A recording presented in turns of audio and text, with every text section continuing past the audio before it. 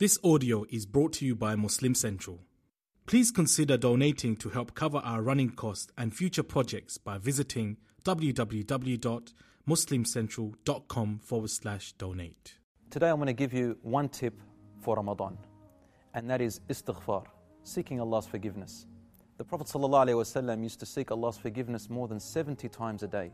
So at Fajr time, when you wake up, before you go to sleep, say to yourself, I'm going to say astaghfirullah 70 or 100 times. A great Imam by the name of Imam Hassan al-Basri was asked, what is there better to do? To make istighfar or to do more acts of worship? And he said, well, if you have a garment that is very dirty, would you wash it first or decorate it with perfume and make it look good? They said, no, wash it first, then decorate it. So wash yourselves from the sin, and then in the rest of the day, decorate yourself with worship. Start with istighfar, end with istighfar, my brothers and sisters. The doors of heaven are open. Revive Ramadan. Wassalamu alaikum wa rahmatullah.